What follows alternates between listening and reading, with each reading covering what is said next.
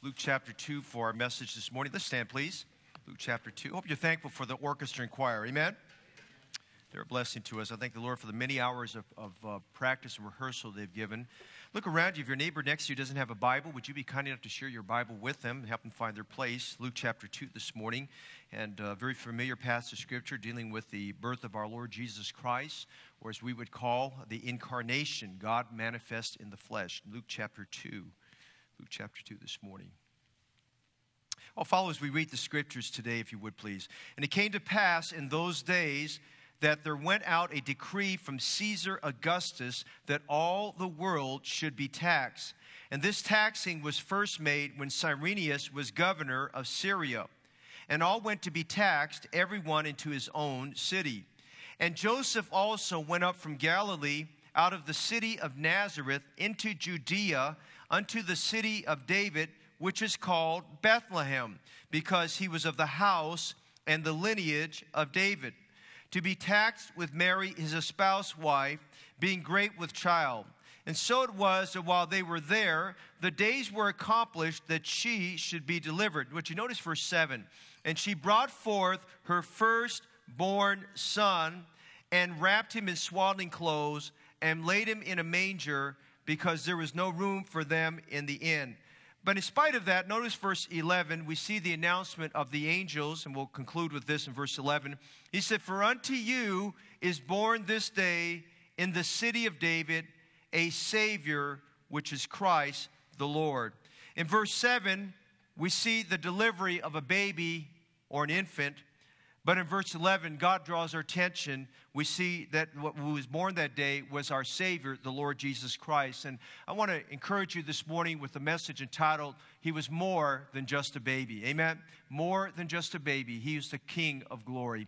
Now, Father, today we come with hungry hearts and a desire, Lord, to know more about you and to realize that what happened on that majestic day was that the Word became flesh.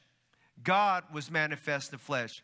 The mystery of godliness was God coming into the world in the likeness of man, yet without sin. Thank you for Jesus, who is the Son of God. Thank you for Jesus, who is our Creator, Lord. Thank you for Jesus, who died on the cross for every sinner. He was the ransom price for us. He is what John calls, the Apostle John calls, the propitiation for our sins. And He became our advocate with the Father. Thank you, Christ, in all of His glory is Jesus Christ the righteous. And thank you, He's Jesus Christ who loves us. And Jesus Christ who's the light of the world and the bread of life. He's the Lamb of God who takes away the sins of the world. He's the one that the prophet Isaiah said is wonderful. He's Counselor. He's the mighty God. He's the Prince of Peace. He's the everlasting Father. Thank you this morning. We get to glorify and worship you. And Lord, through the story this morning, which is a very true story that happened 2,000 years ago, how God came into the world, may you speak to our hearts. May you strengthen us in the faith. May you help those who are still yet struggling about receiving Christ as Savior, that today would be the day they would trust Christ as their Savior and make this the greatest Christmas ever. Bless our time together. Bless the Word of God, we pray in Jesus' name. Amen. You may be seated. This Sunday, today is our Christmas Sunday. It's the Sunday before Christmas, and traditionally we use this time to celebrate and to remind ourselves of the birth of our Lord Jesus Christ. This coming Tuesday evening from 6:30 to 7:30, we're going to have a Christmas Eve service just to celebrate again the coming of our Lord Jesus Christ, and we're looking forward to that. And you know, as we talk about Christmas, it's more than just the trees going up and the decorations and the beautiful poinsettias and the wonderful decor we have and the festive red that we wear and the parties and the eating and all those things. It's remembering the fact that that was God fulfilling prophecy, Jesus Christ coming to the world, God's gift to you and I. I'm reminded this morning that perhaps some of us here today are just thinking about gifts. We're probably struggling with knowing what is the right Christmas gift still to give that family member or friend we haven't given a gift to. I'm reminded of a story of a lady. who told her husband she woke up a few days, actually just a couple days before Christmas, like on the 23rd or so of December. And she said, you know, I had a dream tonight. And she said, I just really hope this year that this year you'll give me the best Christmas gift ever. In fact, she says, I hope the Christmas gift you give me is really big. She says, I hope it's something that goes from 0 to 200 in 5 seconds. And so he scratched his head for a little bit and wondering, like, man, she really wants something remarkable there. And so the husband thought about that all day and concluded what he would get to for his wife. And so he kept it a secret to her until Christmas morning. And he said, okay, I have something I want you to see. And he took her downstairs to the garage. And there in the garage was this humongous box that was there. It was wrapped in Christmas wrapping, had a beautiful bow on and all that. And of course, she got excited and she jumped out there and she just tore the paper off and pulled the bow off. And then she looked inside and there was another box and then another box. She said, what is this? And it got down a little box about this big, and she unraveled it and she pulled out a weight scale, and on it was a sign: this goes from 0 to 200 in less than 5 seconds. Now, that was not the idea of a great gift, all right? And I hope some of you men, if you ran out of ideas for your wife, you don't do that for your wife, okay? But not the idea of a good gift or great gift this morning, but aren't you thankful today that the greatest gift ever given was our Savior, the Lord Jesus Christ? God's gift to you and I, the gift of love. The Bible says in John 3:16, for God so loved the world that he gave his only begotten Son, that whosoever believeth in him should not perish, but have everlasting life. And before you and I could give something to God, aren't you glad this morning that God has given to us? I want you to see some wonderful things this morning. Luke chapter 2, about the Christmas story, about the birth of our Lord Jesus Christ. And I want us to see as we work our way through these 7 verses of Scripture that Jesus Christ, his entrance into the world was more than just a baby. Notice number 1, if you're following your outline this morning, notice number 1, we see the providence of God in the story. We see the providence of God. Now, providence is a word that should not scare us. Providence refers to God working behind the scenes. Providence refers to God's unseen, invisible hand accomplishing things that will glorify him. Now, as we look at this story, if you've read that, you probably have read it very quickly, and you have to read this account of the birth of Christ very slowly to understand how God is weaving pieces of prophetic history together right at that moment. Providence is God working behind the scenes. Providence is God working through situations in spite of us there. The Bible teaches about providence in Proverbs chapter 16. It talks about, for instance, the heart of man devises his way, but the Lord directeth his steps. And reminds us sometimes we can make all the plans we want, but we might mess up, and we just have to rely on God to take care of things. And we see God's hand, his invisible hand, working behind the scenes in the arrival of the birth of our Lord Jesus Christ. May I remind you this morning, the birth of Jesus Christ was prophesied repeatedly in the Old Testament. May I remind you this morning, his birth is referred to by the Apostle Paul as the mystery of godliness. May I remind you this morning that Galatians 4:4 says, when Jesus came, and we find that here in Luke 2, when Jesus came, that was the fullness of time. Now, how do we see the providence of God? Well, notice we have some characters mentioned and a location mentioned. First of all, we see an honorable maiden. The Bible tells us here about Mary. The Bible says here, it speaks about Mary. Now, we saw Mary having a prominent place in Luke chapter 1 when the angel Gabriel came to her and he announced to her that she would be the means by which Jesus would come into the world. Mary would be the means of a virgin birth. A virgin birth means a human father would not be involved. A virgin birth means a woman would conceive having never known a man, having never had a physical relationship with a man. A virgin birth humanly is not possible. A virgin birth, as we see here, was God making the impossible possible. It was the supernatural of God. Mary, the Bible says here, was a spouse. Notice verse 5. She's a spouse to Joseph. Okay, espousal is equivalent to, maybe you might say, our engagement period, but more responsibility. From a contractual standpoint, from a covenant standpoint, they were bound to each other. And they had responsibilities of marriage, but they couldn't live together until it was time for Joseph to get her because he'd prepared a home for her. And so they're going through this 9-month process, having realized that she's with child through the Holy Spirit. It's not Joseph's child. Joseph would not be the father. It was God who would be the father here. God touched the womb of Mary so that she can conceive. And we find Mary here, just some remarkable things. Go back to chapter 1 with me for just a minute. And we notice some things here in chapter 1. As the announcement came to Mary, let's go back over here to verse 26, I believe it is, when the angel Gabriel came to her. In verses 26 to 37, we have the account there of the angel Gabriel coming to Mary.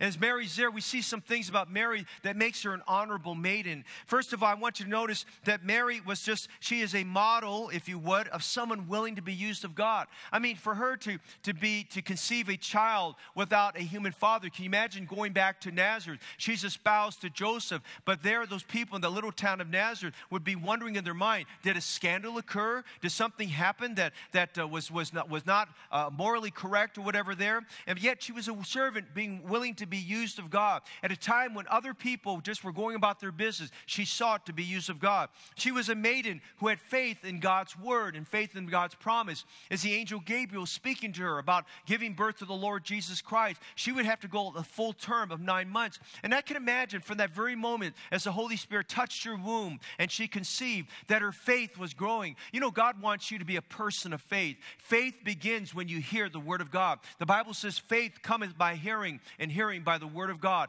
God wants you and I to be people of faith, because without faith, it is impossible to please God. God wants us to walk in faith. God wants us to live in faith. The Bible says that the just shall live by faith. If you've recently trusted Jesus Christ as your Savior, you're just kind of taking some baby steps along the way, trying to do the right thing, just trying to worship God in church, trying to understand how to read the Bible and all those things. Let me tell you, those are steps of faith, and God honors faith. Faith honors God, and God honors faith. And so Mary she's a maiden who had faith, but she's also a maiden who obeyed the Lord. God came to her through the angel Gabriel. Gabriel's name means the man of God. Every Sunday, every time we come to the pulpit, God's man comes to the pulpit and preaches the word of God to us. And as we get the word of God, we realize there's some things God conveys us through his word that are commandments, and we must follow through with that. Now, Mary had a choice here. Mary could have told God, well, God, I really don't want to bear this baby.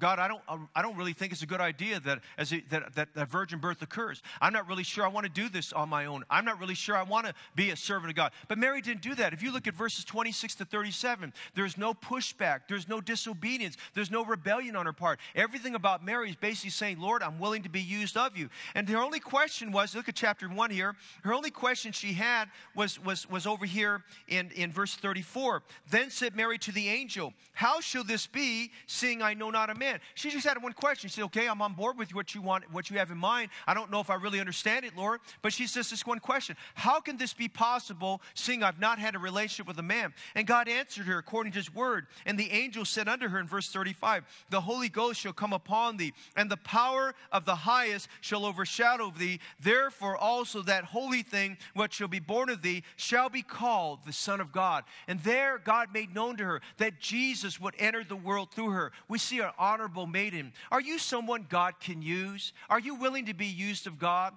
Are you willing for God to do something extreme through your life? Are you someone that God can do the impossible through? Because God did the impossible through this honorable maiden. But we see something else here. We not only see an honorable maiden, but go back to chapter 2, we see someone who has an honorable mention.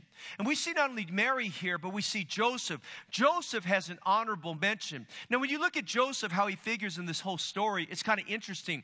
He's betrothed to Mary.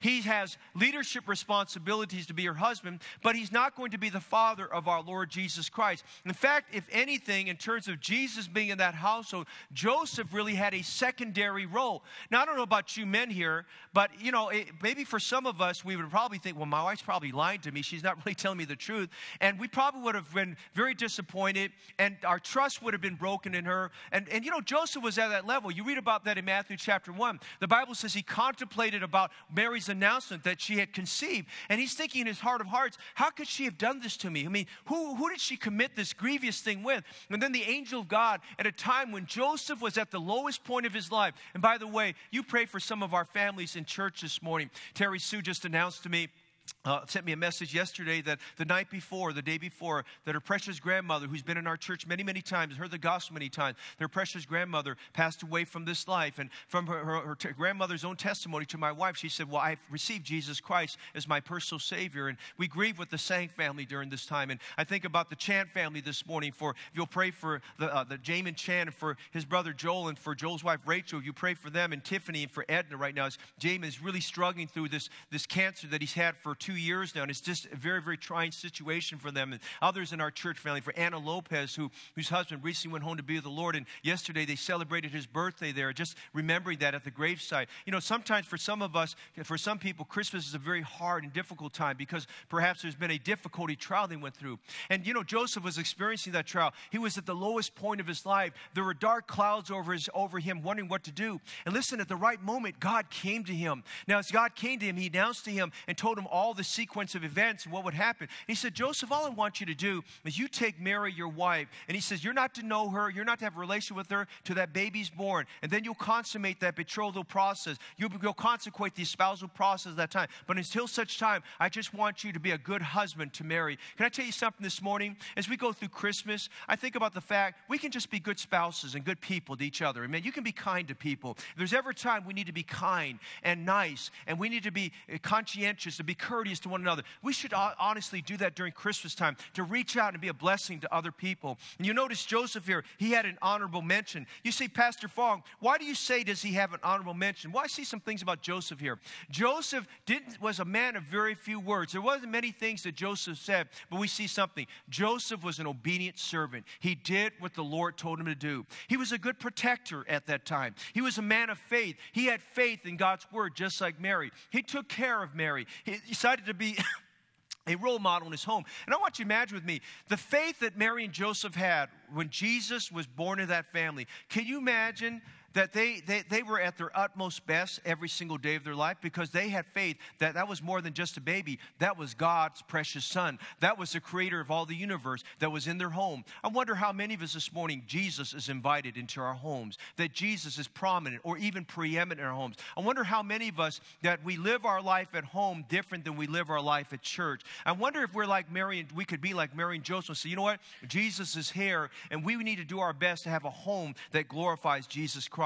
Joseph was a model of meekness and service. You know, meekness is something that's very hard for us to do. We live in this day and age, this MMA age, I can say here, where we have to have this machoism and this boldness and this courage and get in people's faces about things. But Joseph is a model of meekness. He had a servant's heart. Instead of being someone boisterous, instead of being someone contentious, he came with a teachable spirit and a teachable heart. Let me tell you this morning, we come to church to honor the Lord. Amen. We come to glorify God in spirit and in truth. We don't come to church to find fault with the preacher. We don't come to church to find fault with the Word of God. And we don't come to church to find something we can undermine. We come with a teachable spirit and heart that God can speak to us. And Joseph is a model of a good husband, even though he had to have a secondary role, if I can say that, in terms of Jesus' presence in his home. He was a model husband, and he was a model man in that home. Would you be willing to be a servant to others? Are you someone that God can use in a great way just by having a servant's heart? We see an honorable maiden. We see the honorable mention being Joseph. But notice something else. Go back with me in Luke chapter 2.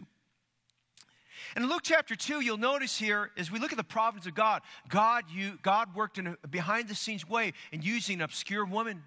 And God worked behind the scenes in using an obscure man. But God worked behind the scenes and bringing all this together and fulfilling prophecy through a little obscure city. And would you notice what God did here? The Bible says that he used the king at that time, Caesar Augustus, because remember, this was the time of the great Roman Empire. And Caesar Augustus decreed at that time of the year, right around the third trimester or so of Mary. And it tells us that to validate that in the country of Syria, Cyrenius was the governor or the head, that he decreed, if you would call this, a census taken. The Bible calls this a time of being taxed. Now, the Roman Empire, the Roman king, he wanted to know exactly where all the subjects of his kingdom lived. He wanted to know where they're at. And so this decree he put out was a commandment, basically saying you had to go back to where your birth town was or where you could trace your ancestry. You're to go back there and to register. We want to make sure we have an account of everyone. It was a census taking, mainly because they wanted to be able to tax everyone adequately. They wanted to know where everyone was at so nobody could evade being taxed there. But they wanted to know from a census standpoint where everyone was at. And so through this decree, Joseph and Mary had to find their way back to the city of Bethlehem. Now when you read Matthew chapter 1, Joseph could trace his roots from an ancestry standpoint back to King David. And of course King David could trace his roots back to Abraham. We see the Hebrew lineage and the kingly lineage there in Matthew chapter 1. So Joseph knew enough about his ancestry. He knew enough about the men that were preceded him in his lineage that he went back to the city of Bethlehem. Now, Bethlehem was known as the city of David back in the day. Bethlehem is where Samuel found David and his father Jesse. And as we were sharing in our class this morning, Bethlehem and the hillsides of Bethlehem were pasture land where they would have sheep, and David was a shepherd and took care of sheep. But the name Bethlehem is very significant because Bethlehem means the city, means the house of God and bread. It was the place it had symbolically represented God taking care of his people. It was there David was anointed to be the king of over Israel as a young boy. It was there we have the humble beginnings of David. And so David, if you would, God had already prophesied in the book of Micah, chapter 5, verse 2, that Jesus would come from Bethlehem. I quoted that earlier, but notice in your notes or in your passage of scripture this morning, in Micah 5:2 it says, "But thou, Bethlehem Ephratah, though thou be little among the thousands of Judah, yet out of thee shall he come forth unto me, that is to be ruler in Israel, whose going forth have been from of old, from everlasting." Now notice our passage, if you would, in verse 4, in Luke chapter 2, verse 4. And keep your finger in Micah 5:2. Mary is great with child. I mean, she is, when it says great with child, she's ready to give birth. I mean, she's just feeling every step she takes is very, very difficult for her. And she's just anxious that moment to give birth to the baby. They're over in the city of Nazareth.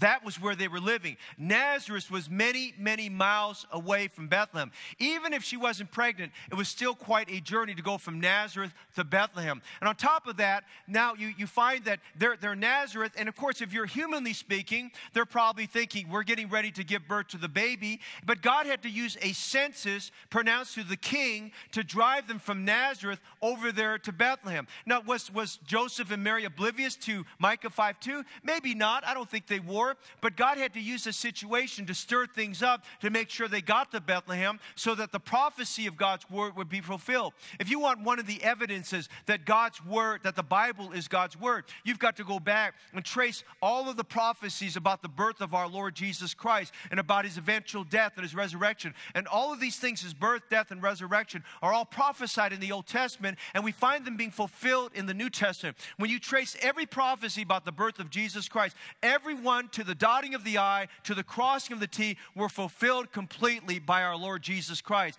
And you say, well, how does God work through this? Well, I'm reminded in Proverbs chapter 21, verse 1, it tells us something very powerful about the providence of God. It says, the king's heart is in the hand of the Lord, as the rivers of water, he turneth it whithersoever he will. And it doesn't matter how powerful a king may be, or president may be, or prime minister might be, whoever it may be, God can overturn things. And as we read through the Bible, God works through world powers. God can accomplish his purpose to glorify him. There is no power on earth that is greater than our God. Amen? And we see the power of God actively and yet mysteriously at work through Caesar Augustus' decree in driving Joseph and Mary, in spite of the hardship of making that journey from Nazareth to Bethlehem, all the way there to Bethlehem. Notice verse 4. And Joseph also went up from Galilee, out of the city of Nazareth, into Judea, unto the city of David, which is called Bethlehem. Now, why is this important? Well, we see an honorable municipality.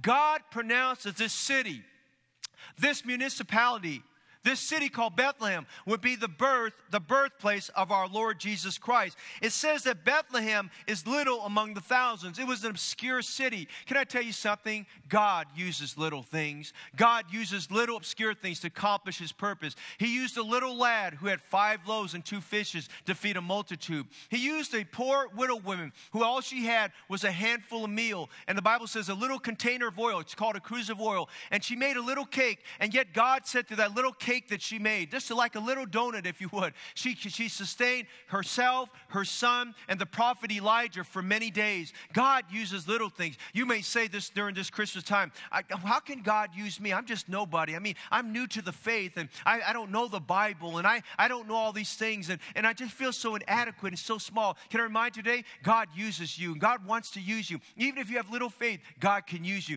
God uses little things. I want to encourage you this morning, don't think because you can't play the violin violin, or you can't play the piano, or you can't sing tenor, or you can't sing an alto, that God can't use you. God can use everyone here today. And if God would use this little city, God can use you. God pays careful attention to the details. God takes good care of us, even when it seems hard and difficult. It was hard for Joseph and Mary to make their journey from Nazareth to Bethlehem, but God took care of them. God made sure that she wasn't going to deliver them. God's hand was over her. The same hand that enabled her to conceive was the same hand that cared for her. Maybe this morning you're somebody, you're worrying and you're fretting and you're anxious and you just got so many problems and difficulties. Can I tell you what? The God who brought Jesus in this world is the same God who can take care of your problems. He comes to you and says, casting all your care upon him, for he careth for you. Would you this Christmas let God love you? Will you this Christmas let God care for you? Would you this Christmas let God show himself strong on your behalf? We see the providence of God. But notice very quickly this morning, we need to move on.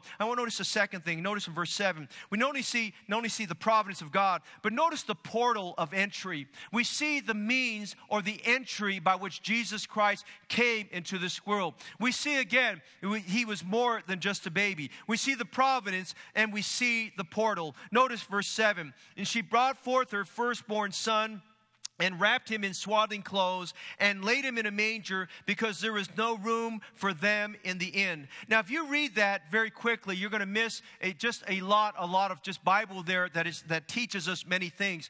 Mary was great with child. She's feeling it at that moment. She's, man, I'm about to give birth. And they've arrived at Bethlehem, and they found their way around there. They have registered so that they're legal and compliant with the Roman government. And she's telling, you can imagine in your heart of hearts, she nudges Joseph, the baby's going to come. The baby's going to come, and we've got to go somewhere. And you can imagine that they're frantic at that moment. They probably only bought enough supplies, maybe just to get them through for a couple of days, or maybe even in their heart of hearts, they may have even thought, well, let's just plan that we'll register, and then we'll try to make our way back to Nazareth so you can give birth there. But they just came prepared just in case, just a little bit of preparation. And bear in mind, this was a very poor couple. They came out of Nazareth. The Bible asks the question, can anything good come out of Nazareth? Nazareth was a poor, poverty-stricken town. Nobody famous came out of Nazareth. I mean, it was just one of those cities that nothing great ever happened with that city. And you can imagine they're probably like a lot of us. We thought, well, let's just make our way there, and maybe we'll get back. Maybe the Lord will keep you from delivering, so you could deliver back in Nazareth and the comfort of our home and all that. But that wasn't going to happen. She's down in Bethlehem. She's not in a familiar town. She didn't grow up in that town. They didn't have a home there. We're not told they had any relatives there. They had nowhere to go. And you can imagine here's Mary, and she has to give birth to the baby Jesus. And the Bible here in verse 7 takes a microscope, and it takes this microscope or spotlight, and it puts it right on the birth of our Lord Jesus Christ. I mean, God helps us to understand in living color what happens here at the birth of Jesus Christ. Now, I want to tell you this morning, she wasn't born in the maternity ward of Alta Bates Summit Hospital. And she wasn't born in the maternity ward of Kaiser Hospital, San Leandro. And she wasn't born in the maternity ward of Stanford Health Center over here in Palo Alto. She was born in a little stinking manger, if you would, a cave stall for animals there. And as we see this situation, you can imagine this is the King of Glory. This is Jesus Christ making his grand entrance into the world, but it's not a grand entrance that he comes in. In fact, the rest of the world doesn't have a clue or idea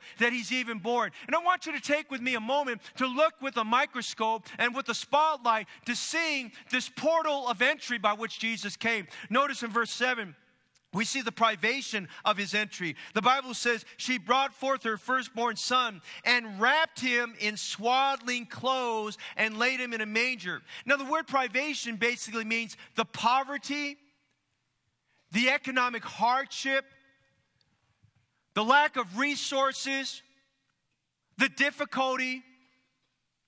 I want you to notice that as he was born, as she gave birth, the only place she could give birth in was in a cave stall. Now, I'll say more about this in a minute, but the only hostel they had in town had no vacancies. She had nowhere to go. And they had to find a place quickly. The contractions were coming on strong. She knows that the baby's coming.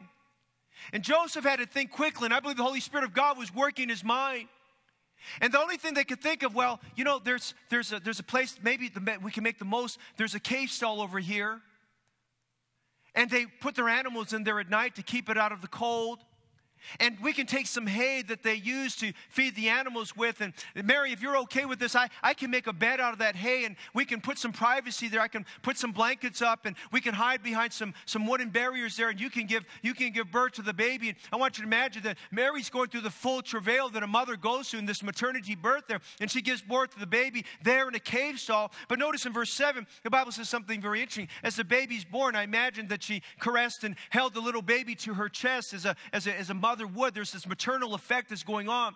But they realized that before much time went by, it was a cold winter night, and they realized that if they're going to take care of this baby, they've got to get the baby some warm clothing. And in those days, if you didn't have proper attire, what poor people did, they would take strips of cloth. They call it swaddling clothes. They would take long strips of cloth that was unused, and they would take this cloth and carefully they would wrap the arms up, and then the hands up, and then the legs up, and they would wrap the baby very tightly in these swaddling clothes and these pieces of cloth to keep the baby contained and warm, so the baby's body warmth would protect the baby. I want you to understand that they didn't have a baby shower where all these gifts would be given to them, and she didn't have a onesie that she could put the child in, and she didn't have any Pampers that she could put the baby in. Listen, she wrapped the little baby Jesus in swaddling clothes. I want you to imagine with me, here's the King of heaven coming down, who should come in robes of glory, who could have come in robes of glory, and he could have come in kingly attire. He didn't come that way. He came in poverty and privation,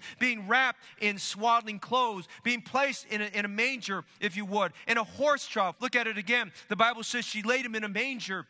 The mangers, we think about it, we think of a little crib there, but it wasn't a crib. But brother and sister in Christ, it was more than just a crib. It was a horse trough. It was a simple horse trough. It was a container where horses and animals drank out of, or they ate out of. So you can imagine that there's bacteria and there's filth and there's all kinds of other things there. And during that time, Joseph had to do the most that he could in cleaning out that trough. He had to get whatever was in there out of there and clean it the best he could and laid some hay in there. And there, that little baby Jesus, wrapped in swaddling clothes, would be laid there in a manger so that he could sleep. I want you to understand this morning, our Savior, who is the King of glory, came in privation. He came in poverty. The Bible describes how he humbled himself, and he came in just a poverty-stricken situation. We see the privation. But notice in verse 7, we see something else that grips our heart. We see not only the privation, but what you notice in the latter part of verse 7, we see a preclusion.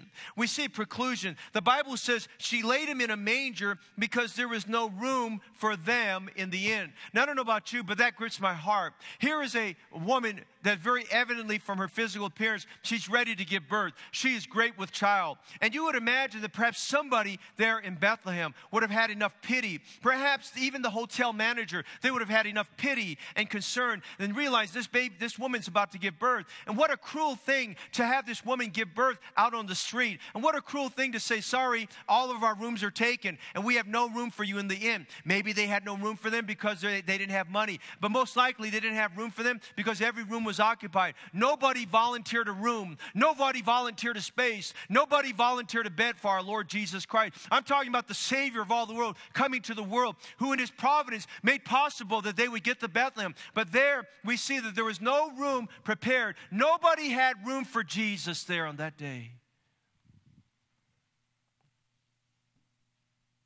But just as there was no room in the inn, I wonder how many people have no room for Jesus in their lives. They have no room for Jesus in their schedule. They have no room for Jesus in their daily devotions. They have no room for Jesus in their life planning, their life priorities. They have no room for Jesus in making time to worship him or to serve him. They have no room for Jesus in participating in acts of worship and sacrifice and things like that. I mean, the Bible says there's no room in the inn, but I wonder for how many of us there's no room in our lives for Jesus Christ. We see the preclusion, but you notice something else here. Yes, we see the privation. He was born in a cave stall. He was wrapped in swaddling clothes. He was laid in a manger. We see the preclusion. There was no room for them in the inn, but I want you to see something bigger than all that. Because if we miss this, we miss the fact who came into the world. Whose day that was. Whose day we celebrate on Wednesday. Which you notice the preeminence in verse 7. The Bible says, and she brought forth her firstborn son. Preeminence means that which is the head. That which is first. That which is of highest order. that which is of highest priority. The Apostle Paul wrote about the preeminence of Jesus Christ being head and first and highest of order in Colossians chapter 1, verses 15 to 18. If you have your notes, so you might want to look at that. It speaks of Christ, who is the image of the invisible God, the firstborn of every creature. For by him were all things created that are in heaven and that are on earth, visible and invisible. Whether they be thrones or dominions or principalities or powers, all things were created by him and for him. I want to park there for just a minute. Yes, there was Caesar Augustus, who was on the throne of Rome. And yes, there was Cyrenius, who was the governor of Syria. And there were other world powers that were going on. But I want you to understand that as while their lives were going on, at that instant, while Jesus was born into this world and was laid in a manger, the greatest king of all eternity, the greatest king of past, the greatest king of the present, the greatest king of the future, the greatest king, Jesus Christ, was born at that moment. He deserves all of our preeminence. He deserves the honor and glory. And the Bible says in verse 18, and he is the head of the body, the church, who is the beginning, the firstborn from the dead, that in all things he might have the preeminence. In spite of the humbling conditions by which he entered the world, it did not change who Jesus Christ was. He was still the God of gods when he came. He was still the Lord of lords when he came. He was still the Most High God when he came. He was still the one who made the universe when he came. He's still preeminent. I remind you this morning, firstborn means Jesus Christ is first no matter what. Amen? And so this morning we look at this and we consider the portal, the entry. Sometimes we have hard circumstances. It might be failing health. It might be the passing of a loved one. It might be the loss of a job or whatever it may be. I remind you today, we just have to understand that sometimes as we have hardships and difficulties, we must let the preeminence of Jesus Christ work in our lives. Let him show himself strong on your behalf and mine. One last thing I want you to see this morning. We see the providence of God. We see the portal of entry. But most important in this passage of Scripture as we close this morning, would you see the person of Jesus Christ? The thing we don't want to overlook this morning is that Christmas is about Jesus Christ. The birth of Jesus brought the Son of God into this world. I'm reminded the story this morning of a little girl who was at her grandfather's house. The grandfather was not a believer. In fact, he was some of a cynic. He was very cynical of his granddaughter's faith and his daughter's faith and his son-in-law's faith. And he'd always would take a moment to just say something very cynical, very sarcastic about their faith in Jesus Christ. And the daughter she left a lot of her daughter's toys there. Sometimes so she dropped her daughter off there, the granddaughter off there for the grandfather to babysit that she could play and amuse herself. And one particular morning, the daughter calls, says, "Dad, can I drop little Susie off here at the house for her to play a little bit there? Can you watch her for a minute so I can run some errands?" And the grandfather said, "Sure, I can take care of her." And so he thought for a minute. He says, "I'm gonna mess with the little girl's head." And she had some building blocks that were there, some alphabet blocks, and like little kids have. And so he thought, you know what? I've been talking to her about sentences and words. And so he took those alphabet blocks and he made a word on it. He made a sentence out of it. And when the little girl came in, she got all settled. She gave her grandfather a hug. And again, as I mentioned, this man was very cynical. He turned to her and said, "Hey, granddaughter, Susie, I want you to come over here to your little playroom." He said, "I took your alphabet blocks and I made a sentence out of it." And he says, "Look at here. I want to prove something here. That sentence says, God is nowhere. I want you to understand that God is nowhere." And little Susie looked at that, and she had just started learning the alphabet a little bit and understanding some things and the words there. And she looked very carefully at the words, and she went over those little alphabet blocks, and she separated the W from the H. And she said, "Grandfather, I just fixed the sentence. It doesn't say God is nowhere. It says God is now here." And I remind you this morning, God was now here when Jesus came in the world. God is now here.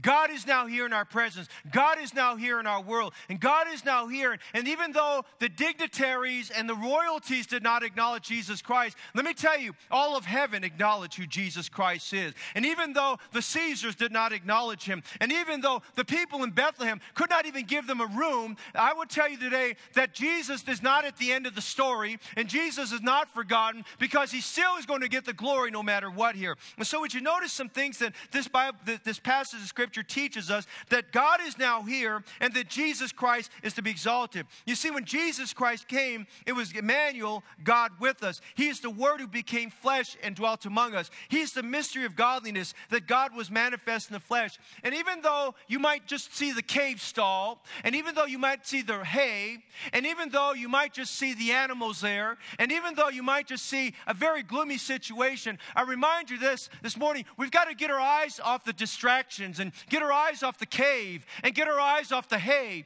and get our eyes off the animals and get our eyes off the horse trough and be like the Apostle Paul says, but we see Jesus. And this Christmas time, don't get obscured or blindsided by just the presents, whether you're happy with them or not happy with them, or don't get blindsided if your Christmas turns out to just not be what you thought it would be. And don't get blindsided, perhaps if you get hurt during this Christmas time. Look for Jesus Christ. Paul said this, but we see Jesus, who was made a little lower than the angels for the purpose of suffering, crowned with glory and honor, that he, by the grace of God, should taste death for every man. And I want to tell you today, let's get our eyes on the Lord Jesus Christ. Let's see Jesus. Yes, he was a baby, but he's still the Son of God. I want to tell you this morning, it's very easy for everyone to forget that Jesus Christ has come into the world. It's very easy for everyone to see the cave he was born in and not see the Christ. It's very easy for everyone to see the stable he was placed in and not see the Savior. It's very easy for everyone to see the infant and not the incarnation. It's very easy for everyone to see the materialism and yet not the Messiah. This morning, let's see Jesus, who was made a little lower than the angels for the purpose of suffering, yet crowned with glory and honor, that he, by the grace of God, should taste death for every man. Would you notice this morning, as we look at this very quickly, how this all pulls together as we see the person of Jesus Christ? What does it teach us we should do?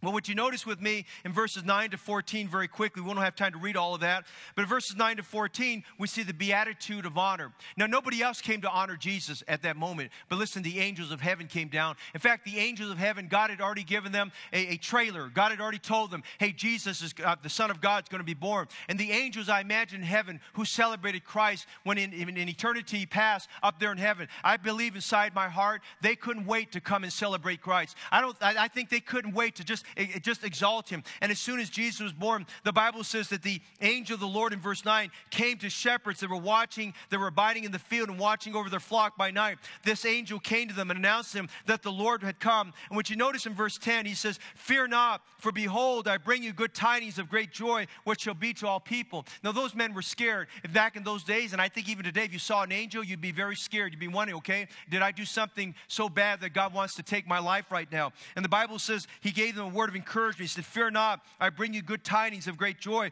which shall be to all people. Jesus' birth is not exclusive just to the Christian faith. Jesus' birth is open to everybody. It's a joy to all people. And the Bible says as they made the announcement to them of where to find Christ and that he was born and he's the Savior of the world, here's what happens in verse 13. It says, and suddenly there was with the angel a multitude of the heavenly hosts, praising God and saying, glory to God in the highest, and on earth peace, goodwill towards men. There's the beatitude of honor. We see that an angelic host came down and they were praising God and giving glory to God. You know, I'm looking forward to tonight and Tuesday night as we take a few moments before Christmas, just a small amount of time compared to all the time we'll spend at Christmas, just to sing hymns and to exalt our Lord Jesus Christ and to be like these angels who glorified God and praise him. I love that song the choir sang today. Oh, come, let us adore him. And we need to adore Jesus Christ the Lord. Don't miss giving Jesus the honor, the praise, and the glory. We see the beatitude of honor. So these shepherds came and they gave him honor. But notice the second thing.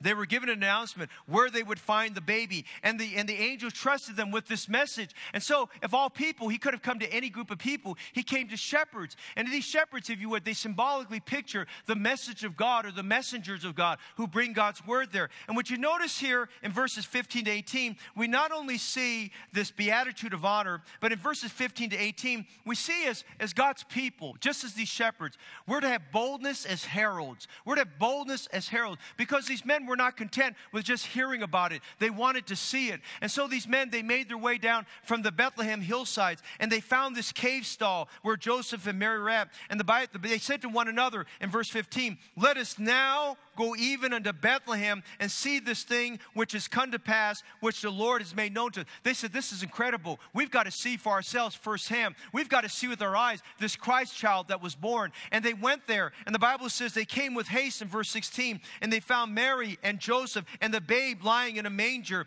And when they had seen it, the Bible says they made known abroad the saying which was told them concerning this child. These men were supposed to be watching their sheep, but they got a higher calling of God. And there in the middle of the night, they went out and they blazed abroad through the city of Bethlehem, and maybe outside there, and maybe to the Bethlehem hillside to other shepherds, then telling other people, we have seen him who is Christ the Lord. We have seen Jesus Christ. We have seen the one who is born in the city of David, a Savior. They just proclaimed that Jesus Christ had come. You see, a herald is someone who makes an announcement. A herald is a witness. A herald is someone who does the work of evangelism. A herald is what we call around our circles here a soul winner, someone who declares the message of Jesus Christ. Let me encourage you these next few days before Christmas comes and even after Christmas comes to take a gospel tract with you and be a herald of the grace of God and telling others about Jesus and letting them know, listen, Christmas is more than just a present, the materialism. Christmas is the fact that God was manifest in flesh. And he came for one reason, to take your place and mine on the cross of Calvary. We see the person of Jesus Christ in these heralds. But notice one last thing in verse 11 as we close this up and wrap it up this morning.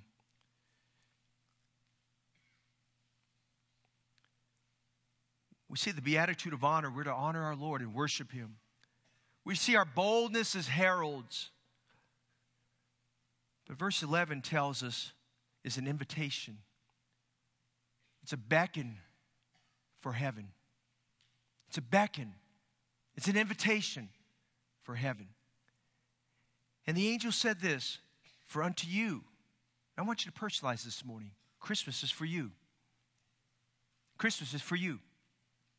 For unto you is born this day in the city of David a Savior, which is Christ the Lord. When he made that announcement, he was telling them that the grace of God has come in human flesh. Because as we try to describe and understand the Lord Jesus Christ, we must understand that Jesus embodies everything about the grace of God. The grace of God is love we don't deserve. The grace of God is described like this in 2 Corinthians chapter 8, verse 9. It's not in your notes, but listen very carefully. The Apostle Paul, writing to the church at Corinth, he said, for you know the grace of our Lord Jesus Christ, that though he was rich, yet he became poor, that ye through his poverty might be made rich. In Galatians 4, he says, and when the fullness of time was come, God sent forth his Son, made of a woman, made under the law, to redeem them that were under the law, that we might receive the adoption of sons. Did you fathom that this morning? It is not the mystery of God coming in the flesh to a baby. It's more than that. Christ entered our world. He took upon him human flesh, yet without sin, to take your place and mine, to be your sacrifice and your substitute, and die on the cross for your sins, so that you can be saved and heaven can be your home. This past weekend was such a wonderful weekend. As a church, we got to serve our church and the communities at large, with people coming as far as Pittsburgh, Petaluma, Santa Rosa, deep in the South Bay, Daly City, San Francisco, Mountain House, from all over the Bay Area. Our Christmas musical was hosted Saturday and Sunday. We're very thankful for many, many people who trusted Jesus Christ as their Savior. By faith, they realized he was more than just a baby and received him as Savior. There's so many stories I could tell you, but I'm thinking of one of a precious lady who's been in our church for just a little bit less than 2 years, who was here with her husband, sitting right here near the front. And when I gave the invitation Sunday night, the very first hand was raised was this woman's husband, who raised his hand. He wanted to receive Jesus Christ as Savior. There's such tears of joy because he realized he needed to be saved. He'd heard the gospel many, many times, but on Sunday night, he realized, I've got to make it real. I've got to take the Son of God to be my Savior. And that morning, that evening, he was born into the family of God. You see, Jesus Christ tasted death. He came to this world to taste death for you and I, for every man. He died for your sins. He took your place so that you can have eternal life. And this morning, he offers to you that wonderful gift of eternal life. Because if we just stop at just the birth of Christ and don't realize why he came into the world and what he fulfilled for us, we've missed the message there. But we see Jesus, who was made a little lower than the angels for the purpose of suffering, that he might be crowned with glory and honor, that he, by the grace of God, should taste death for every man. Jesus loves you. Jesus died for your sins. He took the wrath of God upon him so that you could be saved from your sins. Our sin debt that we owe God, which is more than we can pay for, more than the good works we can work out, he paid the sin debt in full when he died on the cross. And he offers to you and I the free gift of eternal life. You can be saved this morning. Eternal life can be yours. You can make sure that heaven's your home. You can make sure today that you have the best Christmas ever. The greatest Christmas gift is receiving Jesus Christ as your personal Savior, because Jesus is that good gift and that perfect gift which came down from above. Won't you accept Jesus today? Won't you be saved and trust him as your Savior? Won't you make today your second birthday? Why don't you make today the day that you get Christ in your heart and you can say, I've been born again.